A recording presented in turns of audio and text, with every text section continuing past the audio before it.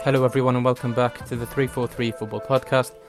As usual, it's your host Jaffa and I'm joined by Qudama, Daud and Ali. How's everyone doing this week, lads? Hello guys. Yeah. You alright? How's everybody? Yeah, I'm good, and it's been a fun week as well because the Champions League is back. So we'll drive straight in. So we did a preview a few weeks ago, and then we did another preview again in the last podcast with the games coming up, and we've all been thinking about Barcelona PSG as this big game, and naturally a big scoreline happened, and it's the same old story of Barcelona getting embarrassed in the Champions League, except this time it's happened at home. So the Camp Nou has been a shield for them lately, where they tend to do okay in that leg, get embarrassed away. But has the team's performance level sunk even further that now they don't even seem to stand a chance at home? Or is there a lack of crowd effect? What do you guys think? I mean, we'll say that Mbappe stole the show. There was no Neymar or no Di Maria as well. I feel like Barcelona keep finding new depths to sink in terms of their performance level. I mean, it's like you said, it's unusual to see them perform like that at home, but maybe it just goes to show how important fans can be in knockout games, especially like we've seen the effect across the leagues this season. But yeah, I mean, it was quite odd to see Barcelona look so pathetic at home, and I don't really know what can fix Barcelona at this point, to be honest. I mean, when it first happened in Rome, I thought, okay, Valverde needs to make sure this doesn't happen again. It happened again under him with Barcelona. They got rid of him. Setien came in, they looked just as fragile. And then Koeman came in, and he has looked like he's improved the mentality of the team. They've become more resilient, but they still just absolutely collapsed. The minute there's a sign of any pressure in a game, they're just gone. And yeah, I honestly don't know. Do you think he's relying too much on the youngsters? At that point. No, I think that's probably something the fans are happy with, to be honest with you. Barcelona's a club famed, especially since the Guardiola era of the last decade, of putting trust in youngsters. I don't know what his issue is. I think, give him some credit in that he had a few injuries in the back. Their defences looked shaky all season, but their attack as well was pretty non-existent against PSG as well. And PSG themselves had loads of injuries, like Jaff mentioned. No Neymar, no Di Maria. But I mean, without that penalty, which you can argue is quite fortuitous as well, I don't think Barcelona would have scored at all. Yeah, and I only bring up the youngsters because I never feel like whenever I see a youngster come up and make his debut for the first team for Barcelona, I can't remember a time where I haven't thought, oh, that youngster isn't looking good, or that youngster he's not there yet. I feel like every single youngster that comes out of the academy for them always looks good. The difference is, in my opinion, is will he make it into the first team as a Barcelona first 11? And to be honest with you, I don't know if history in the recent times has proven that. I know Ansu Fati probably is the one guy that definitely class player, does it on international stage and on in La Liga. But the other few that are Pedri, Ricard Puig, Trincao, they look good. I mean, even Serginho Dest, he couldn't even handle Mbappe whatsoever. They look good, and I don't know if they're just good enough for Barcelona standard of consistent. I don't know. I'm gonna have to flip that on its head. I think the issue with Barcelona is not so much the amount of youngsters they're playing; it's the actual old guard that are clearly past it. I mean, Busquets is probably one of my favourite players to watch in the last decade, but he's just a passenger in games these days, especially when the team is pressing high. He lost the ball so many times, and when he does have time on the ball, he never really does anything with it now. He used to be the perfect link between defence and midfield and attack, and now he's just looks like he's taking up numbers on the pitch. Jordi Alba as well, didn't really he's not as effective as he used to be. Lost that yard of pace, and his link up with Messi's pretty much dwindled. But I feel like they didn't use him that often on the wing. Well, obviously he was coming up from defence, and he was in really good positions a lot. I just didn't think they used him often enough. Is this Alba? Yeah, Alba. Well, that's the thing with Barcelona. I mean, they're just so static in attack, and when a fullback overlaps and he's looking for a ball, he needs it to be played in quickly. But Barcelona, they get the ball and their transitions are so slow. I mean, look how deep Messi has to come to gather the ball and actually try to do something with it. And I mean, Messi for me is the undisputed greatest of all time, but he's just he's not doing enough as much as he should be as well. Like it's just the senior players in Barcelona for me. They haven't been phased out in time. Like, the greatest, they dominated them in Real Madrid, the 2010s. And, I hate to use this example, but if you look at Manchester United, their, sustained success was when Ferguson knew to, get rid of players and start rebuilding. But it looks like to me that the two Spanish giants have waited too long. And now they almost have to rebuild and play catch up at the same time. So, I think it'll be a while before we see either of them dominating and challenging for the Champions League again. But PSG, credit to them, they were amazing. I mean, their game plan worked perfectly. I agree. Dad, I was just going to say, accrediting PSG is probably the way to go on this one because, I probably expected a little bit more from Barcelona and Messi specifically, but PSG, without having Neymar and Di Maria and still being able to dominate, and to be honest, their tactics were they're pretty standard. I think it was just a case of isolating Mbappe against Dest, and Barcelona had no counter-attack to that in terms of Dembele as the right winger should have been more responsible for tracking back and helping out Dest, but Dest was getting rinsed every time on that flank by Mbappe. And midfield protection-wise, you've got Frenkie, who's a very mobile, very energetic midfielder, but it seems like his accomplice, as Khodem said, Busquets, massively let the team down. I don't think he can hack it anymore against the pace and the dynamism that you come up against in the Champions League knockout rounds. And I think that back in the day when it used to be him, Iniesta and Xavi in full sync, they had so much control of the game that Busquets' physicality was never really something that was highlighted as a vulnerability. Whereas nowadays, obviously he's older, his legs are slower. He was never really that engine in midfield anyway. So I think that the lack of protection in midfield also helped PSG. And you've got to give a shout out to Marco Verratti, who absolutely dominated that game.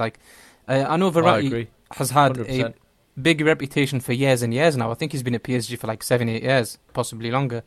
And he seems to... I think Verratti is one of those guys who, in the regular domestic season, especially because nobody really watches Ligue 1, you're not going to really notice his performance levels until the Champions League knockouts come around, or an international tournament with Italy comes around, and he proves himself time and time again. He's just... Barcelona had 100%. No answer for him, had no answer for Mbappe, and I think, to be honest with you, 4-1 is probably about as good as they could have hoped to walk away with. And for me, it's pretty much tie over already, I have to admit. Yeah, do you know what do you think of Paredes? Because Paredes played absolutely class as well. I've never seen a guy press so much, and I know he's playing a lot more this season compared to the previous seasons.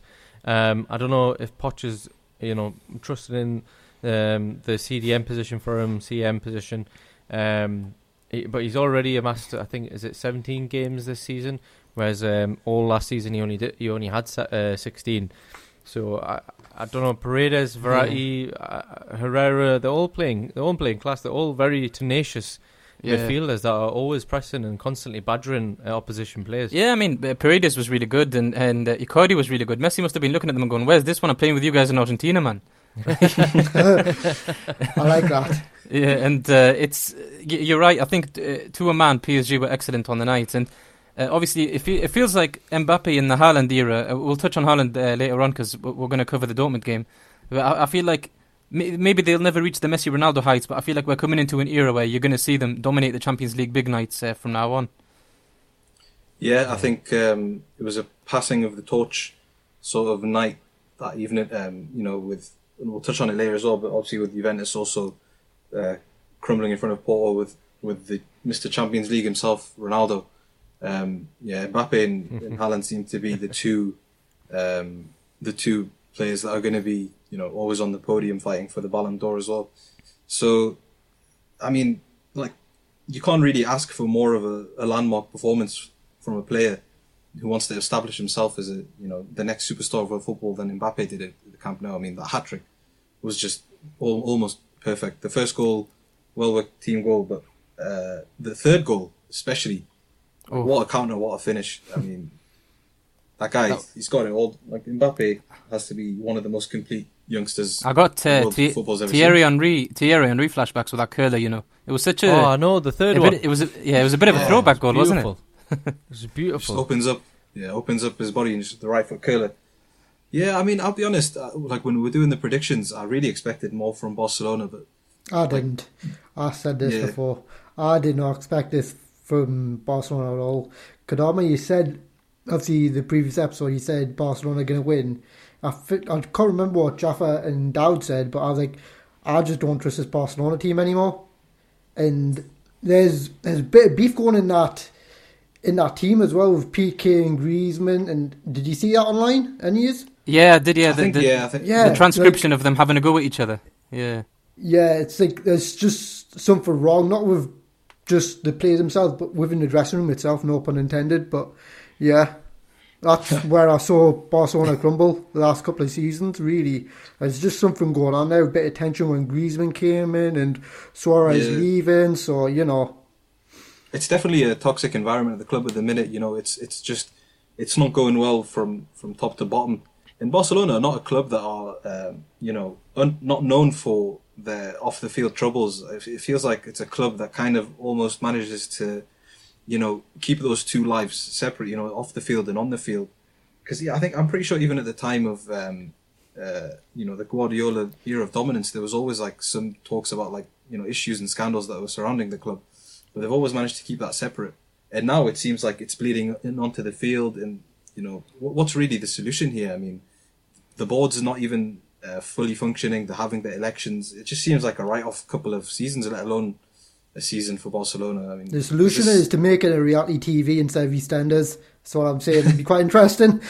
Yeah, maybe they'll be able to monetize it and actually, get out of their financial troubles. But I mean, do you guys think this is the end of Messi at Barcelona, or do you think This season, I think just like you think his time is over there in general?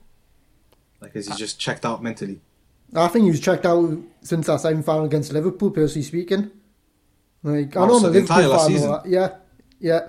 I just think he was checked out. He's like, I don't want this anymore. That too, yeah. He's just really peed off. He's like, this is not a standard of Barcelona Football Club. Well, I think it was more the 8-2, to be honest with you, if I was going to highlight a moment where he checked out. Because he still gave it another go, didn't he? Another season, new hopes, new beginnings. And then getting smashed 8-2 like that. Yes, the circumstances were unique with neutral ground, not a two-legged tie. To be honest, they should be grateful it wasn't a two-legged tie. It might be even worse. The 8-2 was it a neutral ground? Yeah, it was after the lockdown Champions League. Yeah. Remember when they were all held in either Germany or Portugal, I believe? No, it was Portugal. I can't remember anymore. I think it might be Porto Stadium, actually, or Benfica's. Oh, okay. Yeah. Yeah. Fair enough. Yeah, I mean, I think it's pretty much game over in that tie. I don't know if anyone thinks that Barcelona can make a comeback in Paris, but for me, it's PSG through. Nah, even I'm throwing in the towel for Barcelona, to be honest. I think it's over. Yeah, 4-1, 4-way goals. It's not happening. Let's be honest. Yeah, and then let's get into the second game of that very same night. It was, Liverpool have had well-documented struggles in recent weeks, in the Premier League, especially, injury troubles all season. They made those two centre-back signings just before the window closed. And, everyone thought Leipzig is going to be a tricky tie. It's probably not the hardest challenge you can get in the Champions League knockouts, to be honest. But still, Leipzig have shown themselves to be quite a threatening team. And I know that I didn't really watch that game because I watched the 90 of the PSG Barca. But Ali, I know as a Liverpool fan, you had your eyes on that one, and it seemed like it was two errors from Leipzig that gave the goals to Liverpool. But was the performance more dominant 100%. even outside of those errors? Dowd, I'll let you go first. No.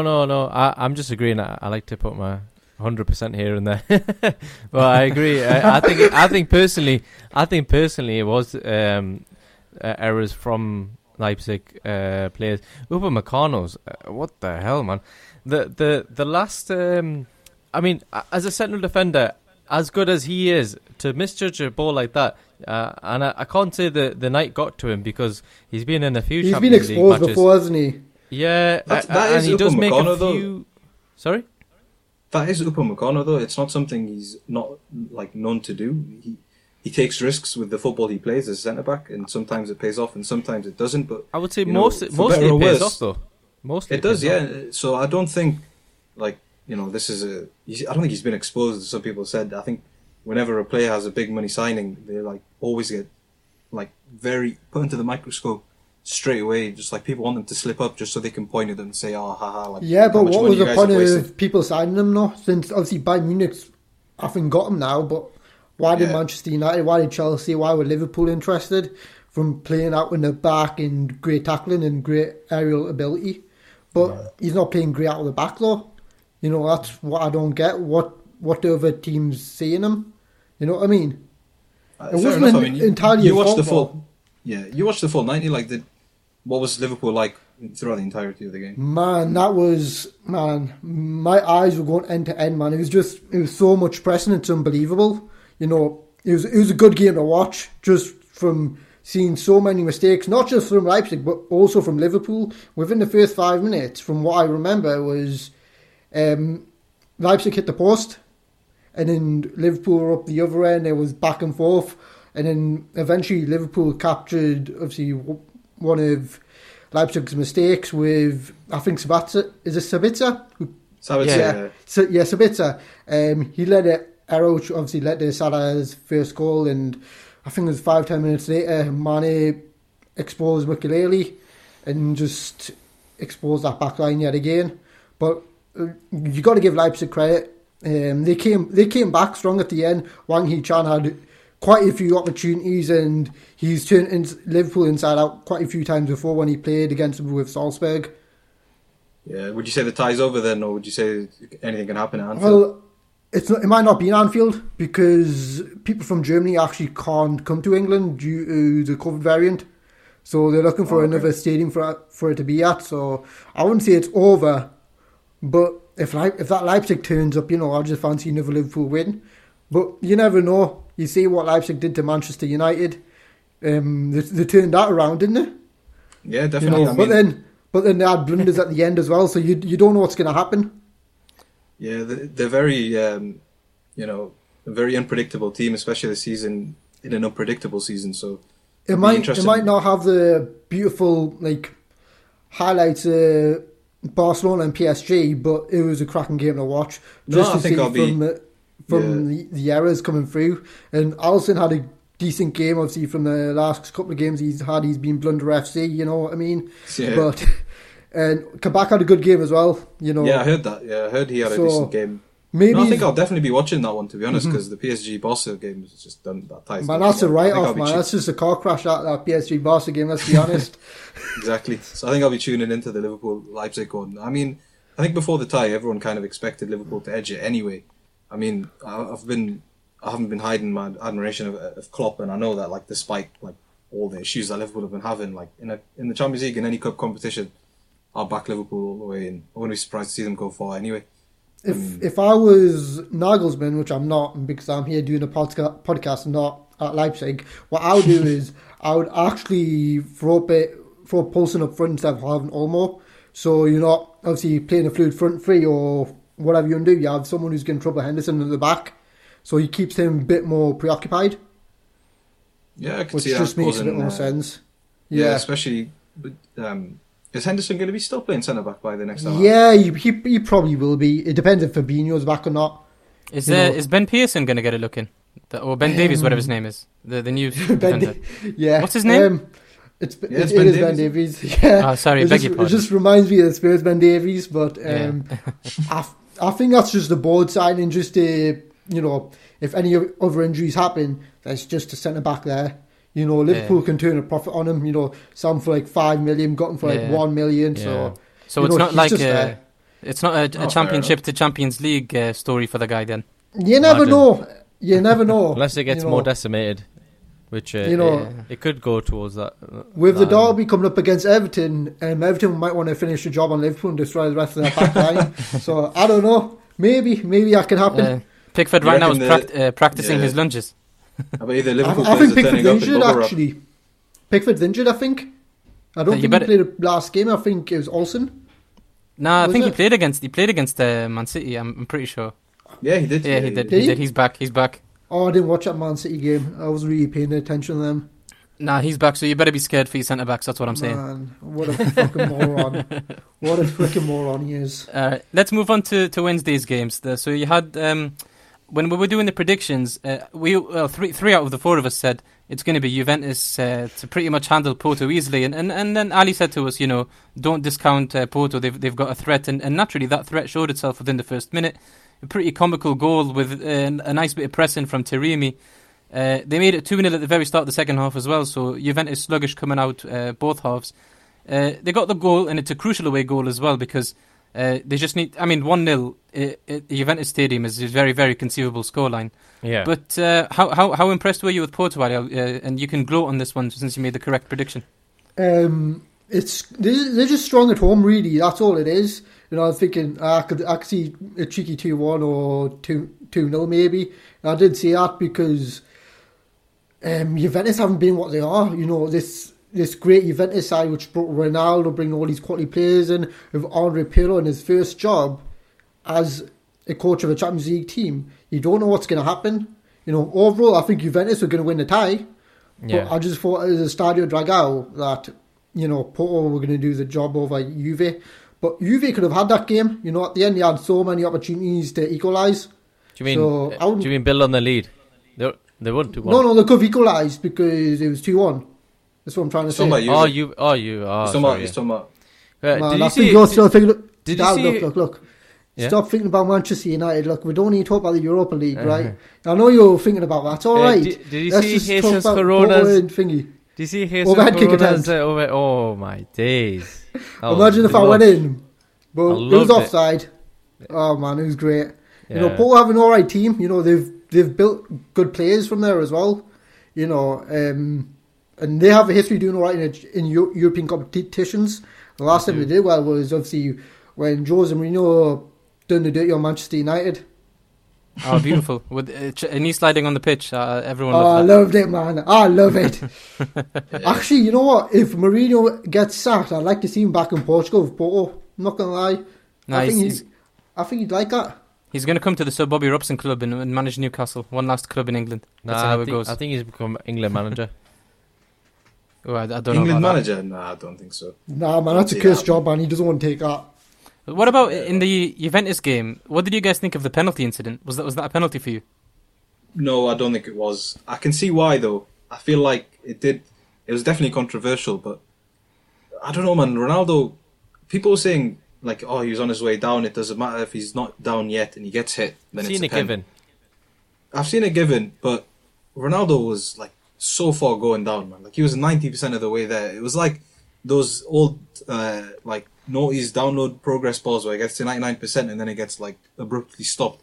It was that, man. Like, he was pretty much on the floor before he got wiped out. So I can see why the VAR, told the referee that it wasn't a clear and obvious error. There's no need to go to the screen. I personally thought the contact was made early enough in the challenge where it actually looks like it would have been a penalty, personally.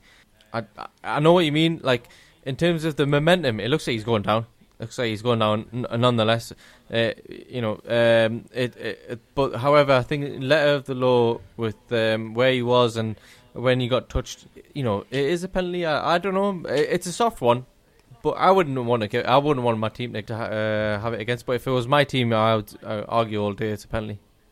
Yeah, I think that's definitely probably the best way to put it. Like, if it's given against you, you'd be livid, but if you're given it, you'd be like, yeah, it's a Stonewall penalty. So with it's this one, in that territory. With this fixture, do you guys think that Juventus will turn it around in the second leg? Is it theirs for the win? Yeah, I do. So. Yeah. I think they'd be very disappointed with themselves. I mean, this Juventus is a bit of a, Jekyll and Hyde this season. Like, they have looked like they've improved under Pirlo sometimes, and then other games they just look absolutely like they've regressed. So yeah. I think when the pressure is on, like they did against was it AC Milan when they won at the San Siro, I think when the pressure is on, they can grab the result that they need. But to be honest, out of the four teams, or out of the, I think 6 teams we've discussed now in Barca, PSG, Leipzig, Liverpool, Porto and Juventus, I don't see any of these teams winning it, to be honest. I haven't been that overly impressed by all of them. PSG probably most likely, but I think it's either going to be still Bayern Munich for me. But I think for Juventus, if Ronaldo misses the game for like an injury or whatever, hope not, but if he does, then I can give Porto maybe a 50-50 chance. But as long as Ronaldo's going to be lining up that night, I can see him having one of those signature Champions League nights where he gets himself a hat-trick in 45 minutes or something. He's just always there, isn't he? Like to have a big moment in the Champions League. It really is like his competition. I feel like the Champions League knockout stage now is synonymous with Ronaldo goals, and that's why I'm pretty confident in saying that Juventus will turn it around on that one. I have to agree with you. But that relies on Juventus' midfield actually creating something. I mean, we talked about that contentious penalty decision, but really a team like Juventus should not be relying on a referee's decision to go their way for them to actually get something out of a game. They were absolutely horrendous. I mean, I didn't watch the full 90, but, from the reports of the game and the highlights that I watched, that midfield that they have, like was it Bentancur, it's just, and, Bernardeschi and players like that, they're just not Juve material. They're not going to cut it. They're still chasing that Champions League. They brought in Ronaldo to do it, but they've really forgot the rest of the components, to be honest, that they need. And no, absolutely. Their team is just not strong enough. So we'll get into the last match on the Wednesday night, which is Sevilla Dortmund, and it's Kodama's turn to gloat, because when we were doing our original previews, I gave it to Sevilla, and I'm pretty sure that sentiment was backed by Ali and Daud. Kodama said, don't discount Dortmund, and on the night, Dortmund were incredibly impressive, and I think even more so because their domestic form has been really poor, and Sevilla have looked like a strong team ever since Lopetegui's came in. They won the Europa League. They're a comfortable Champions League contender now in terms of making it there through the league and doing well in the tournament. So, can Qudam tell us a little bit more about why you backed Dortmund and the fact that you were proven right on this night at least? Yeah, it's like I said in last week's episode. In knockout ties, it's when the big players do the talking sort of thing. And honestly, I think Haaland, out of him and Mbappe, for me, is currently edging it as the better player. I absolutely love watching that guy play, man. He's, a lot of people say Mbappe is more complete than him, but I actually find Haaland more complete. I feel like he's I agree with that. Yeah, I feel like his link-up play is incredible. The way he passes and moves and 1-2s with Sancho and stuff. He's a battering ram when he wants to be. If he wants to just run through you, he activates Yaya Toure mode and just goes through you. His shots are always with power and on target. Like one of those strikers that just never seems to fluff his shot. Knows exactly what way to strike the ball every time. Like the way he opened up himself for the for the third goal, and then just slotted it in that bottom corner. He opens up himself so quickly. He's such an impressive footballer. And when you have he's so intelligent someone like that on your for team, his age. yeah, he's also really, a beast. Exactly, yeah, physically, man. So when you have a player like that on your team in a knockout tie, I'm always gonna if the rest of the teams are quite even, I'm always gonna back the team that has that edge. Yeah. But at the end, Sevilla got goals and Dortmund were a bit leaky as well. So this is why I was saying Sevilla still have a chance. I still think Sevilla might go through. Oh yeah, definitely. I mean, the German teams, I don't know if you watched, when I would talk primarily about the Champions League, but I don't know if you saw in the Europa League as well, how much of the German teams just love conceding goals. Like the Leverkusen conceded 3, and Leipzig play over that high was strange, defences. Actually. Leverkusen were 3-0 down at half point against Young Boys. They were getting touched up, no pun intended, but Exactly, man. but no, I mean, German teams are currently in that, the philosophy of not all out attack, but prioritizing the attack, very high lines, and will outscore the opposition. Yeah, pressing high lines, and even Bayern Munich are not immune to that. I mean, they've had games this season where they've conceded 4 or 3 many times, literally just the weekend gone. So I think that's probably one of the reasons why you can never back the German teams too much. Just on the Haaland Mbappe debate, Daud, I want to ask you a question. If somebody came to you and said to you, you've got to form a club with the objective of winning the Champions League, and it was sort of like in a fantasy scenario where you had to pick that top striker, and you had the choice between Haaland and Mbappe, who's you pick? Either Haaland or Mbappe. Yeah, you've got to pick one. Oh, it's a hard pick, isn't it? It depends on what team you'd want to go, but in terms of if you had to pick to fit into any team, well, that's why I've phrased it this way, because it's up to you what sort of team you build. Who do you want to build it around? Who do you want to build it around? I like Mbappe. Yeah. I'm not going to lie, and I just think Mbappe's been doing it longer. He's been more accomplished for longer. He's just getting started. Do you know what I mean? The party's just starting with him. With Haaland, I feel like 2 more seasons the way he's going, and then I would say probably he'll he'll pip it for me. Isn't he one Champions League goal behind Mbappe though? And you've been saying Mbappe's been doing a bit longer. It just shows how great Haaland No, is. Haaland's been he's class. more than one. He's more than one goal. I think Mbappe has 24 Champions League goals, whereas Haaland has, I think, 18. It's crazy. So he's not far off. I think The it difference is- might be in the age before 21 or something. I couldn't remember. It was some strange fact. Maybe. But the mad thing is, I mean, it's hard to compare because Mbappe doesn't really play out and out striker, whereas Haaland does. But I think Haaland has more Champions League goals than Champions League games. So just goes to show what level he's currently playing at. He's just an absolute. What about you, monster. Jeff? Who do you think? I would pick you rather Haaland. have? I would pick Haaland because I think to build a squad around a central striker like him who can be the focal point, but he can also drift in the channels. He's got like the difference for me, and I could be totally wrong, and I could be proven. This could be proven to be a bit of an idiotic analysis in the future, but I think that Mbappe will struggle against the low block against defenders, for example, like Atletico Madrid, who will do a job of man marking him, doubling up on him on the wing when he drifts wide. Whereas I feel like the answer to Haaland's game, he's such a threat that he can do it in between the channels. He can do it in the hold-up sense. He can do it from set pieces, and dropping deep to link play. I think he's a bit more of an intelligent footballer than Mbappe at this stage. So I would pick Haaland for me. Yeah, definitely. I'm always surprised when I read that people are saying, Mbappe is the more complete player. I think there's a thing now where to people complete means technical, and maybe Mbappe, can dribble a tiny bit better. But even then, I'd still give it to Haaland. But like maybe Mbappe is faster, can do more tricks, so people just assume complete. But yeah, Haaland is just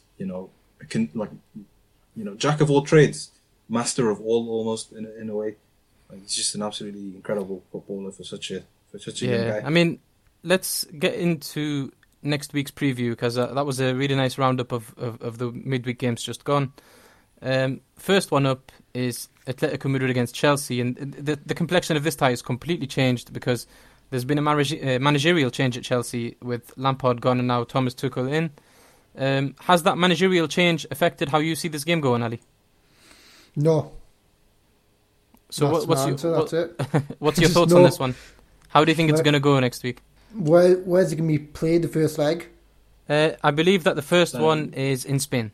Well, Spain. Hopefully, COVID permitting, it's in Spain. Right. I've said this many times before. Luis Suarez is my favourite player of all time. Of all the players you could pick, Luis Suarez is my favourite player. And just seeing what he's done this season, it's unbelievable. And having a young player like João Felix next to him, and having a coach similar mentality to Suarez, like Diego Simeone, it's going to be hard to break that team down. And mentally, they're tough to beat. Like last season, they took out this so-called Liverpool team, which were unbeaten. In a couple of seconds, they took them out. Yeah, it was a few blunders by Adrian, but Chelsea, they have blunders in them too. You look at Kepa and Mendy. They've made a few blunders this season. I just don't see how Tuchel tactically can outdo Simeone when he's going to play two blocks of four and have two people up front. Well, I just don't see it. In terms of Tuchel tactically, he's been doing a back five, hasn't he? And I feel like he's been doing it in preparation for this game. And he's got, like, for example, like Callum Hudson-Odoi is a wing back at the moment in that lineup. I actually think that Chelsea could surprise a few people. Yes, Atletico Madrid have been stellar in the league, but lately they've been dropping points. Actually, not necessarily losing, but just dropping silly points with draws against. I believe it was Getafe that they drew to the other day. And I just feel like this happened last season as well when they dropped points. They dropped points against many teams last season. They were horrendous, but they still outdid Liverpool. And from just those games alone, I can just see him doing a job over Chelsea. I think the Liverpool ties. Before.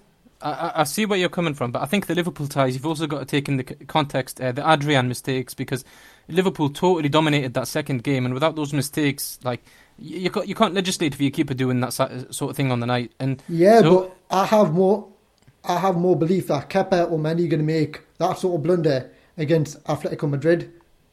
That's what I'm trying to say. I mean, I think you look at our backline. It's with Thiago Silva. Yeah, he's good, but I could see Suarez just beating him to each ball and actually getting the better of him.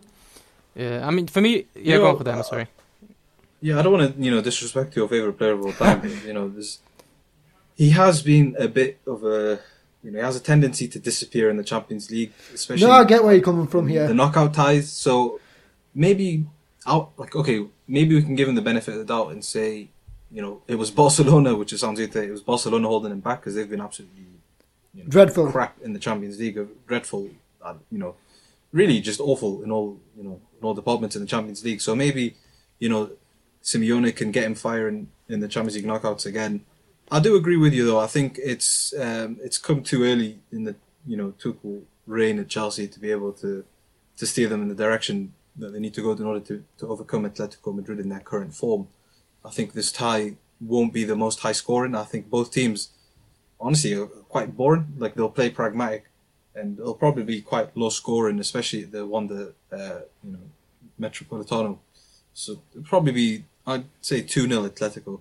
I can't see Chelsea even scoring, to be honest. I mean, I know Werner scored against Chelsea, against Newcastle. That'd be great if he scored against Chelsea, though, wouldn't it?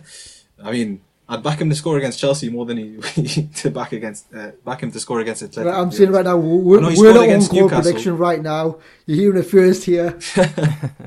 I mean, just because he scored against Newcastle, who are terrible, I don't think he's turned the corner. I've got a lot more belief in Chelsea than you guys. I think for me, it's two reasons really. I think that Tuchel has had an eye on this fixture ever since he was appointed, and I think that he's pretty much shaping his tactics at the moment in anticipation of it. And I think he will have already got a really good scouting profile on Atleti just because he was already facing them in the Champions League as PSG and would have been aware of their threats.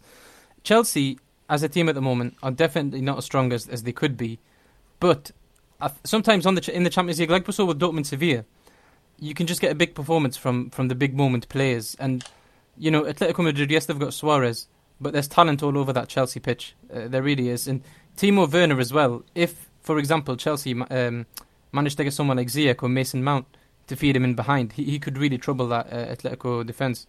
And I don't think Atleti have an answer to that. Yeah, but they can be playing blocks of fours. I just can't see Chelsea going through, man. They're not ghosts, are they? They can't go through that back line. I just can't see it. No, I think Simeone's going to do one over Chelsea yet again. Let's give credit to the guy who screwed Beckham over. He's going to come back and he's going to horn Chelsea as well, and he's already horned Liverpool. Well, I'm glad that we're disagreeing because it always makes it more fun when the result comes out. So I'm going to back Chelsea, and you guys are going to back Atletico Madrid. We'll get into the other one on the night, and that's going to be Lazio against Bayern Munich. So Lazio winning 2-1. I know that you like Lazio because I believe you've been to one of their matches in Italy. Yeah, it was a bit crazy that game, but you can always develop an affinity to a team when you go watch them live. Yeah, man, Forza Lazio, man. I hope they do one over Bayern Munich. So are you saying that just from as a fan's point of view, or do you genuinely believe that they've got it in them to get something from that win? I mean, it is in Italy, the game, so unless it's played on a neutral ground, but I'm not too sure at this stage. But yeah. What do I think of that game? The Bayern Munich was so dominant. No, like if I'm ripping my heart out of this right now, right, and just thinking with my brain, Bayern Munich are just so good, but they can't be exposed. Immobile. This is basically a derby of the top two goal scorers of Europe last season with Lewandowski and Immobile. Really, who's going to get the most goals? And then you got Muller, then you got Luis Alberto. Yeah, Alberto is not at the level of Thomas Muller, but he creates good chances, and I could see him creating Bayern some problems, but Bayern's going to turn him inside out, let's be honest. Yeah, I agree. I mean, I'm backing Bayern Munich to retain their Champions League crown, to be honest. I think it's going to be a formality of a tie, I'm not going to lie. Yeah, it'll be interesting, the dynamic of the two top European goal scorers of the last season. But like you say, it's too big of a job for Lazio to do. And they haven't looked the best in the league this season as well. I think they were stronger last season. And so... No, I'm just looking at there's a chance for an upset. I'm just looking at the Serie A table at the moment just to see how they're faring. And they're only 3 points off third, so although they don't have any title aspirations, it's not like they're having a disastrous season domestically. I do think that... No, fair enough. Maybe I was thinking back. I haven't looked at the Serie A table in a bit. I'm pretty sure they were 7th. But no, they are 7th. They are 7th. It's such a cluster of teams. Right. It's just 3 points off third. Obviously, Roma has got a better goal difference there, so they'll still need some work. Now, in terms of the that tie, yes, I think the natural conclusion for all of us, I know sometimes we tend to disagree on maybe certain matches, but it's hard to put it past Bayern Munich. You know, they're the holders. They've been in monstrous form under Hansi Flick. I believe, at the time of speaking, he's got more trophies than he's got losses with the team. So I think that goes to show you everything. And, you know, Bayern Munich, they don't really seem to have like the type of mentality or the type of deficiency where they bottle it on certain nights. So I remember a few years ago, they lost pretty badly in Porto, and everyone was like, oh, that's it, they're gone, they're in really bad shape. Absolutely destroyed them at the Allianz. I think it was like 6 or 7, wasn't it? And so it's the type of team that if they do take a hurtful loss on the night, they tend to stay in the game and finish the job on the second leg. I've got no hope for Lazio, which is a shame because Lazio is actually a pretty fun team. I wish that they had a more winnable tie because they are an enjoyable team to watch. And I would have loved to watch Leipzig versus Lazio. That would have been an interesting game to watch. Be honest. Oh, massively so. Yeah, and then leave it to. I want to see Atletico versus PSG. To be honest, that's the game I want to see happen at some point. Yeah, I mean they could happen down the line, of course. But so get some final predictions on this one. I'll actually give you guys a scoreline. I think Bayern's going to win at like 3-1 on the night. I'm going to stick to what I said, Lazio 2-1 if it's at home. If it's at the Allianz, Bayern's going to roll them over like the German machine they are with their 4x4 Mercedes SUV. So what can I say? 3-0 to Bayern versus Lazio for me. No, I think with Lazio being at home, they can grab a goal. Bayern, you're not the most solid defensively. I'd say I agree with Jav. I'd say 3-1. It's probably maybe 4-1 to be honest. I'd say 4-1 Bayern. It's going to be a bit of a blowout. Yeah, and we'll see how it goes, and of course we'll talk through all 4 of those fixtures on the next recording. Thanks a lot for joining me, lads. It's been fun, and Dawood, as always, like to give you the duties of promoting the podcast. Yeah, thank you, Jeff. We're on all major podcasting sites: Spotify, Apple Podcasts, Google Podcasts. As usual, we are posting videos on YouTube, so please share it with your friends, like it and subscribe. This is the first time I'm saying it.